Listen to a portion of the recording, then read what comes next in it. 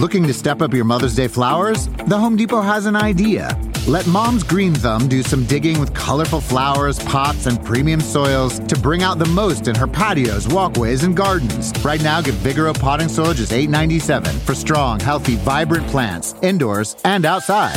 Shop our wide selection online and pick up your order in-store and give Mom the gift of a beautiful garden. Get Vigoro potting soil just $8.97 at the Home Depot. How doers get more done.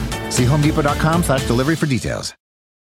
Do you want a beautiful lawn? Enter TruGreen, the easiest way to get a great lawn. Just water and mow, and they'll do the rest. Weed control, fertilization, aeration, and more. TruGreen is the official lawn care treatment provider of the PGA Tour, and they have a verified best price, which guarantees you the lowest price with no compromise on quality. You do you. Let TruGreen do your lawn care. Visit TruGreen.com, TruGreen.com, to get the best lawn at the best price with the best people. Guaranteed.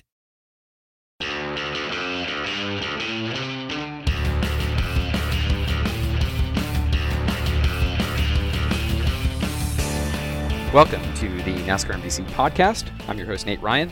Today here at Xfinity Playoff Media Day, where we are talking with possibly the championship favorite, I would say, in the Xfinity Series this season, Justin Allgaier. Justin, thanks for being here. Yeah, absolutely, man. It's good to be on with you, and I hope that's the case. I don't know if that's really truly the case or not, but I hope it is. So I like hearing it, regardless of whether or not we pull it off or not. But why wouldn't it be the case if you have 5 wins this season and are the regular season champion? I mean, it seems like all signs are pointing to you being the man. You know what I've learned about this sport is that every time you think you're a little bit ahead, right? It's got this great way of like just knocking you back down and saying, "Yeah, you just thought you were out there and doing the things you needed to do." And the thing that I love about where we're at with kind of the Xfinity Series right now is the parity. The teams have been so close, and I've gotten very lucky, and I think having a little bit of experience that I've gotten over the course of the last few years has been the difference maker, because it's come down to the end of these races, and just being able to somewhat take advantage of guys that maybe don't have the same experiences that I've had, right? And so you go back to your memory banks, you say, hey, I've gotten beat multiple times by this. Let's use that today and see if it works. And we've been lucky, no doubt about it. And I'm not a luck person, right? I'm a Christ believer, so I don't really believe in luck, but I believe in the definition of luck, and that's when opportunity meets preparation. And we have done a great job of being prepared this year. Our race team is lights out. All 4 cars every week. I mean, it's just been fun, right? Like you go to the racetrack and you show up and you're like, man, I get to drive this race car today. This thing is, we've made the most of it. That's the other part. Like last year, I look back on so many races and I go, man, coulda, woulda, shoulda. We did everything right. We had the speed, we had everything, and a speed on pit road, or have a restart that somebody in front of you doesn't go, or you pick your poison, right? Like something happens and you're like, oh man, I gave up that one today.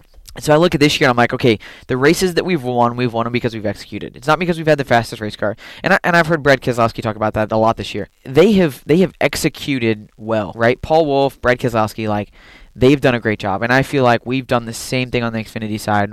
Jason Burdett's made great pit calls. We've not necessarily stuck to everybody else's strategy at all these races, and that's been the difference maker. I can look back at 3 or 4 of the wins and say, they made the difference in the pits, or they made the difference because we did this and it got us in this lane on a restart, whatever. And that's fun. When you can beat people based solely on that's cool. Yeah. But on the flip side of it, that doesn't necessarily mean that you're the fastest race car when you go to the racetrack every week.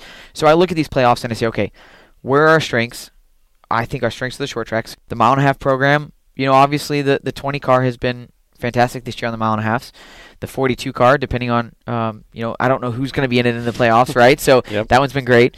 All of our teammates have run really well on the mile-and-a-halves. Cole and Daniel both almost won in Vegas. They had opportunities there, led laps. So, I mean, I look at this playoffs and I go, man, there's not a clear-cut favorite in my mind. I think we all are equally as strong, and all of us have a great shot at going to these races and running well. So, well, I agree with you. Even though, as I said, you've got 5 wins this season, which is half of your career total.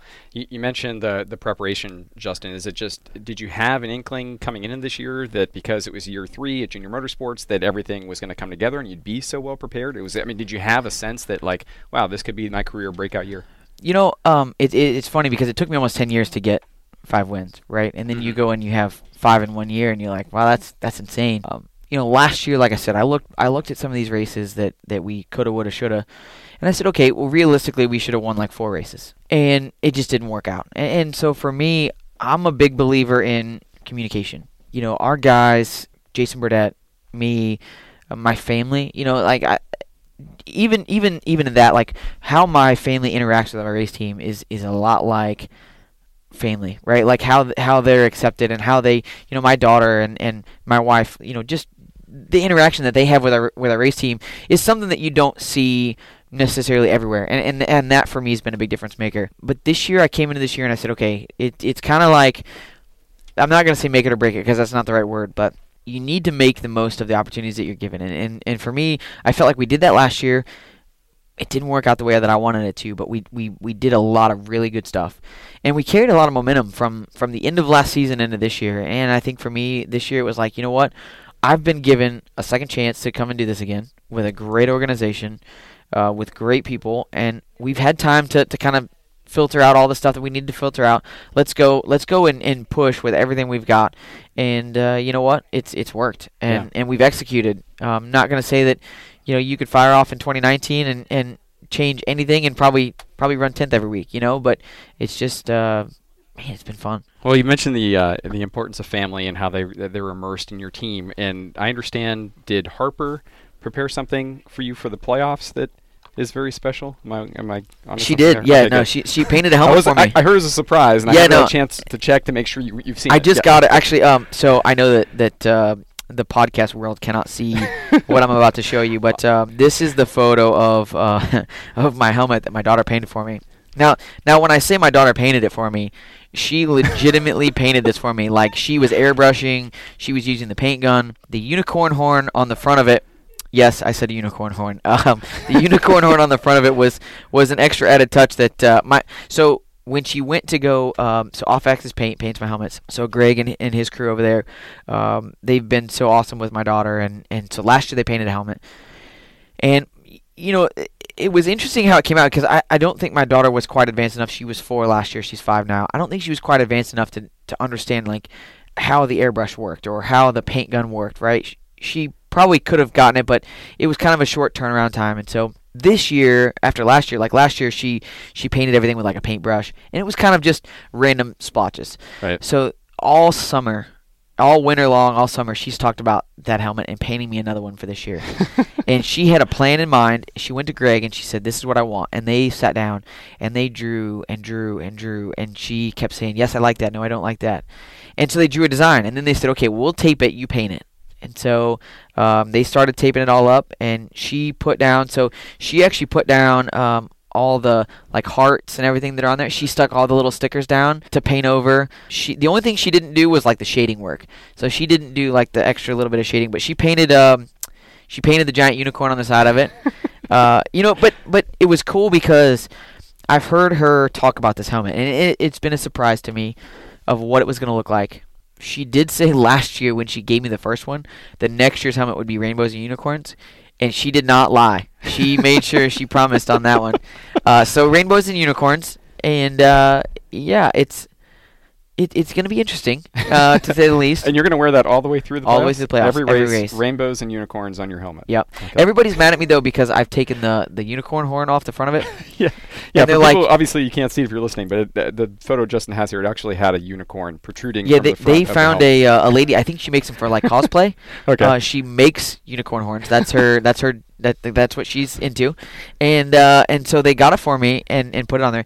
They're trying to make a detachable one so that I can, like, when the helmet's just sitting there, I can have the unicorn horn on it, and then when I get in the car, I can take it off. So like driver intros, maybe you can hold it up and say, "Hey." Right. Okay, right. yeah. So it is definitely caused some commotion amongst all the guys in the shop and social media, some of the people that have seen it on social media. But you know what? For me, like, my daughter had a clear-cut mindset of what she wanted. She was all in. She kept telling me all the time, like, "I am so excited to paint your helmet this year." And as a dad, like, that was cool, Yeah. And it's cool that I'm in this situation where I'm still relevant in a sport where I have the opportunity to do something that's really cool. And I mean, how cool would it be to win a championship and get out of the car at Homestead and have that helmet on? You know what I mean? Like, right. My daughter's going to remember that for the rest of her life. Whether I win or not, in any of the playoffs. She's going to remember those moments the rest of her life, and that to me is that's what it's all about. She was a part of it. Yeah, and I understand that this graphic design is actually somewhat hereditary, that you do a little bit of this in your spare time and maybe have transferred some of these talents to Harper. I do, and it's not just me. So my dad and my grandfather, my dad now obviously is still here with us. My grandfather is not. But I remember growing up, watching my grandfather make things with his bare hands that were just awesome. You know what I mean? What would he make? So he used to make he had this funny saying. So he used to make these little bark owls. So he would take like tree bark and he would fashion out a little owl out of it, and then he would build kind of a base out of some wood and some extra bark, and it would always have a sign on it, and he would make these as gag gifts for people for their bathrooms. So it would Elroy the constipated owl couldn't hoot with a poop and couldn't poop with a hoot, right? And he would hand write it on every one of these on the little like piece that was on there. Like that was the first thing I really remember of my grandfather. I didn't get to see my grandfather as much over the years as I would have liked to. He lived in Wyoming, so obviously you're racing and he's living his normal life, and so we saw each other a lot, but not. I mean, he could have lived with me at the house, and I still would probably felt like I wouldn't have seen him enough. But just seeing some of the things he built. He was a Navy veteran and stormed the beach in Normandy. Did he tell you some of those stories? He did. He did, and I actually got to meet quite a few of his shipmates. So they would have reunions, and I would go and meet his shipmates, and he would always do something artistic for all the guys. And one of the things that before he passed he'd been working on for a while was he made it kind of a memorial. I don't even know how to explain it. It was basically like a half a sheet of plywood, and it had a memorial, and everybody that had passed, he would add them to the memorial over time, and just to see his passion for, number one, what he was able to accomplish as a Navy man and part of the United States military, but also then to see the camaraderie between all those guys and everything, to see his passion for it kind of go into the artistic side of things. That was cool. And then my dad, so I used to draw in 2D, so I would draw cars all the time. I know you find that hard to believe that a race car driver would draw cars, but I actually drew like 64 Impalas on wire wheels with candy paint jobs. I always wanted to be a lowrider. That was always my go-to. But anyways, I would draw 2D cars, and I was always drawing these. And my dad one day sat down with me and started teaching me how to draw 3D. And so I had never seen the artistic side of my dad at all. Like, my dad was not artsy in any shape. And he sits down and he's teaching me how to draw 3D, and I'm like, you're really good at this. No, I'm terrible. And I'm like, I'm watching him draw, and I'm like, you're great at this. And I was probably 12 or 13 at the time. I'm like, Dad, you're an amazing drawer.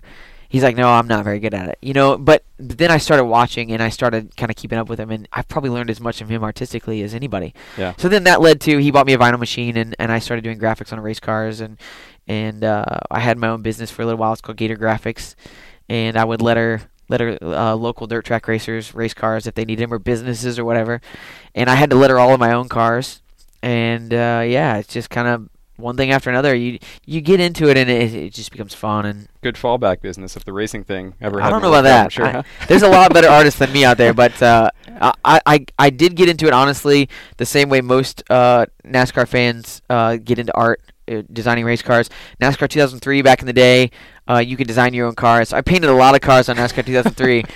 So that was always the way that I didn't race. I didn't even care to go race the cars. I just wanted to paint them. Right. Well, that would have been good practice nonetheless. And of course, as you said, you don't need to worry about that now because you're relevant. Everything is building toward possibly winning that championship. You went through a pretty tough period though, Justin, in 2014, 2015. I was looking up the stats this morning. 1 top 10 in 71 Cup starts.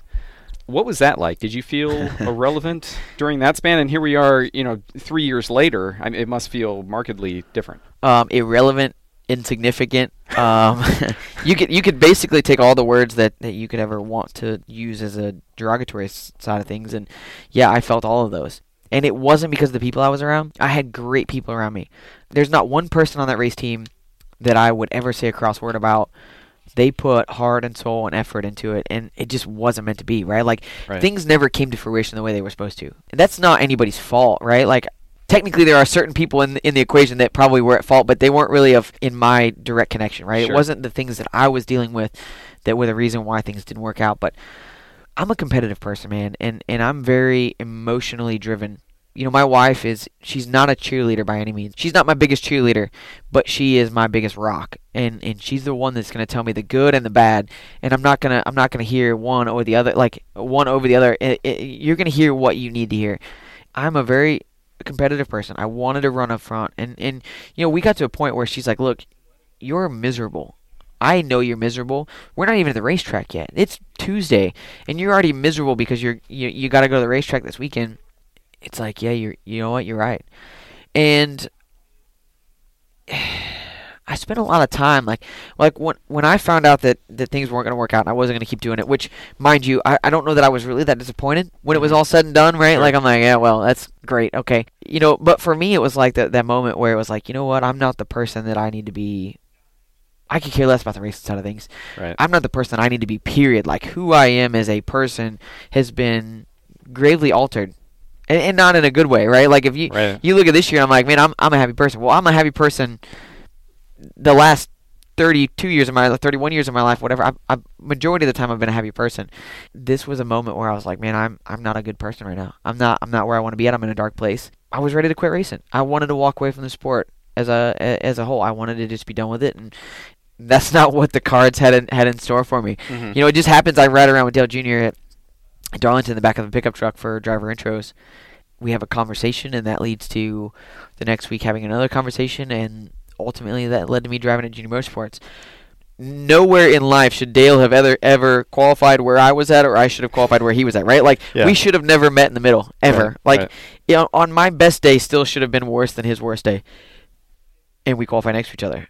I mean, I look back on it now, and I'm like, man, that was cool. You know what I mean? Like, how crazy is that here I am in my darkest moment, and I just happened to qualify next to the guy that I loved and respected and watched race and was a huge fan of, and had a conversation that sparked me going to drive for him for the last 3 years. So it's a pretty cool story, in the grand scheme of things. But on the flip side of it, just knowing where I'm at now, I wouldn't go back. Right. You know what I mean? Like, I wouldn't change anything. Everything's happened the way that it's happened for a reason, and I wouldn't change any of it. Sure. Going through that adversity is not fun. You don't want to do it again, but it shapes your character. 100%. And look, I look at guys now, and I look at Clint Boyer, and Clint got into my ride after I left, and then had the same struggles, and then went to the Cup side, and obviously has had a great season this year.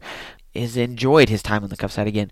If that opportunity ever came, I would go back to the Cup side in a heartbeat and enjoy the Cup side, because I think the Cup side has a lot to enjoy. I'm a long race guy, so for me, I'm the weird one that likes the 500 and 600 mile races. They're fun to me. They're exciting. I would go back in a heartbeat, but it have to be the right situation. I was going to say, even though it was the darkest moment of life career, you would still want to go back. I mean, how would you know, I guess? Wouldn't you need, like, some sort of guarantee that, like, it's not going to go the way it did? Yeah, but there's no guarantees in the sport. Like, I look at, you name a ride, right? Like, I look at any ride out there. If you told me I was going to go drive the 4 or the 48 or the 18 or the 78, there's no guarantee that car is going to be as good as it is right now. Every piece of that puzzle, that's what makes the big three on the Cup side right now who they are, is every piece of the puzzle is perfect. I can't tell you that would be the case. I could go drive that car and we could run 25th all day. Who's to say that you don't go get in a car that maybe runs 15th and go win races? I don't know. Right. But the reason I say it would have to be the right opportunity is because I feel like, from my standpoint, I take myself out of the equation now, and I say, okay, how does the team function? What are the guys? What do they think? Are they happy where they're at? Like, do the guys go to the racetrack every week and they're excited to go to the racetrack, or they go to the racetrack and it's a paying job and they're miserable and they want to go home? Where does my wife and my daughter fit in the equation, right? Like, are they a main focus, or are they not wanted? So there's a lot of things that really kind of play into whatever happens to my future, and that is the one thing that I will say at Junior Motorsports has been fantastic, is the whole package. Every detail that I could have wanted for myself, for my family, for my everything to happen has been there, and that's a big difference maker. So it would be very hard to walk away from the current situation. Sure. And I it would be 100% remiss if I did not mention the Brandt family. So what they've done for me in my career, and they've been at the highest of highs and the lowest of lows with me, and As a company, very rarely do you find a CEO and his family that are as involved in the racing program as what the Brants are, right? But it goes deeper than that too. The customers and the employees, everybody that gets involved, and they've all experienced that with me, and it's been fun because I would get text messages from employees or from customers that would say, hey, or emails that, hey, keep doing what you're doing. Just keep plugging along, man. It's gonna get better. And they were behind me even when I didn't think that anybody could be. And I look on that now and I'm like, man, that was crazy. That was a dark time. Yeah. But we made it through it, and we're stronger because of it. And they are. I mean, this year they've been. I mean, like Rick Brant was calling me from China 2 weeks ago when we went on Indy. He wasn't there. He was in China for business, and he's calling me from China, like screaming. He's so excited, and they're getting text messages from people texting him while he's over there because they have no social media. So he's getting text messages like, "Hey, we won!" And he's so excited that we won Indy. And it's like, man, that's cool. That's what makes all this worth it. So. Yeah, there's a lot that goes into this behind the scenes that most people don't take into consideration. And behind the scenes, is your phone ringing more often for No, Cup? It hasn't rang at all. So no Cup for Justin Allgaier next year or in the foreseeable future? For sure. Well, I say for sure. At this moment, there is no Cup for me in the next year.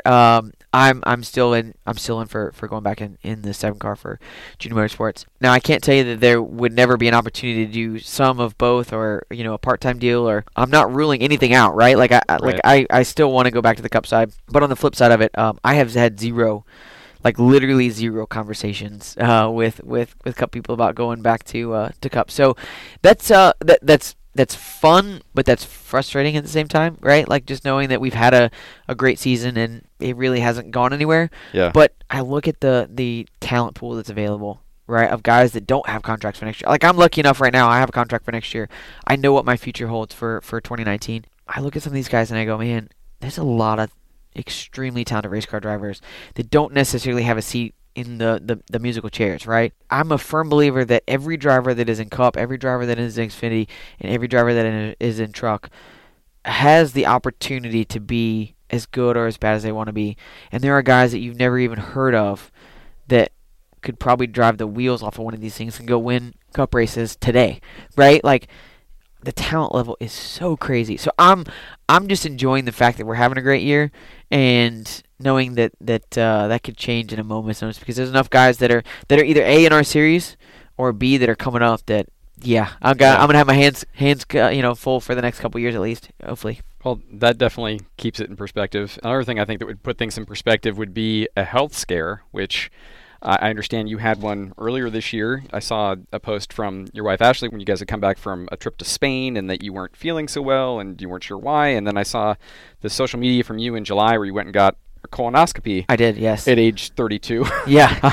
What was Not that? what I expected. Yeah. I mean, what's it like having a cancer scare that early in life? And I presume everything cleared up after that? You seem... So I still have some lingering things going on. There's some autoimmune stuff that is a possibility. There's some more testing we're still going to do, but I still have some issues. But on the flip side of it, it is not anything that I have to be worried of. It's nothing that's life-threatening or anything like that, which is fantastic. Was there a point at which you might have been worried? I'll be honest with you. When I came over from Spain, I lost about 15 to 18 pounds in about 3 or 4 days and was sick. Like, I mean, to the point of where, like, I didn't think I was going to get on a plane to come back. And we had gone over an off weekend. I went over there for Brant for an event that they had over there in conjunction with the Formula One race in Barcelona. So we took a bunch of customers to Barcelona, and, we had gone over there for them. And so I didn't know how I was going to get back. And furthermore, I think that's the part that we're all a little bit skewed in reality as race car drivers. I wasn't worried about getting myself healthy. Like, I didn't care what was wrong with me. Like, I'm just worried, okay, how am I going to get back? Can I drive again? And can I drive this weekend, right? Yeah. Like, that's the thought process. So I went back, and I went to the doctor, and obviously ended up having a colonoscopy, which I'm going to say this.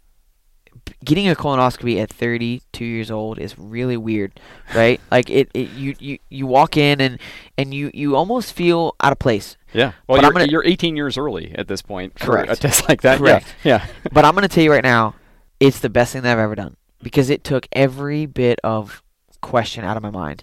And I tell people all the time, like, I've been between family and friends, I've had a lot of people that have had different types of cancers, different types of diseases, things that have ultimately been life-ending.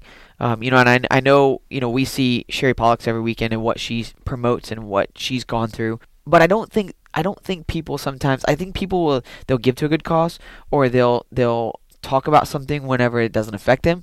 But then when it affects you, you're always, a lot of times you're like, I'm not saying a word, right? Like, I'm just gonna keep to myself. I'm gonna do my thing. It'll go away eventually. Nothing's wrong. And I've lost too many people in my life to worry about what other people, like, how weird it's gonna be, or what it looks like from the outside. Like, my thing was like, hey, if I can go and get a test and I can get an answer, why wouldn't you? Right. Like, right. If I can walk up to the ATM and get $1 million out, I'm gonna walk up to the ATM and get $1 million out, right? Like, right. Like if that's an opportunity to go collect something that you don't have, go do it. And like I said, it was weird. I felt a little out of place, but it was the best thing I've ever done. So today I've not had any issues. It's not kept me from doing anything that I want to do. I haven't had any effects like I had in Spain, which is great. And there's still some question marks, but ultimately I think we've checked off about 98% of the stuff that is big item stuff that you go, man, that could have been a lot worse than what it is. So we've checked off about 98% of that. So I'm feeling pretty good about where I'm at the moment. I would hope feeling pretty good about your situation going to the playoffs as well. Yes. Glad you were able to make it. Thanks for spending some time with us. Really appreciate the insight, Justin. No problem, man. I'm glad we did it, and I'm glad that it wasn't all racing. We covered a lot of life in today's podcast. That's the idea with the podcast is we try to take it in a different direction, make it more conversational. So I appreciate your willingness to go in that direction. Well, thank you so much. And thank you for doing what you do here. The NASCAR and NBC podcast is available on Apple Podcasts, Stitcher, Google Play, Spotify. Please leave a rating and review if you're listening on Apple Podcasts. That really helps us out. And as always, any feedback sent to me on Twitter, @NateRyan is my handle. Thanks again for listening to the NASCAR and NBC podcast.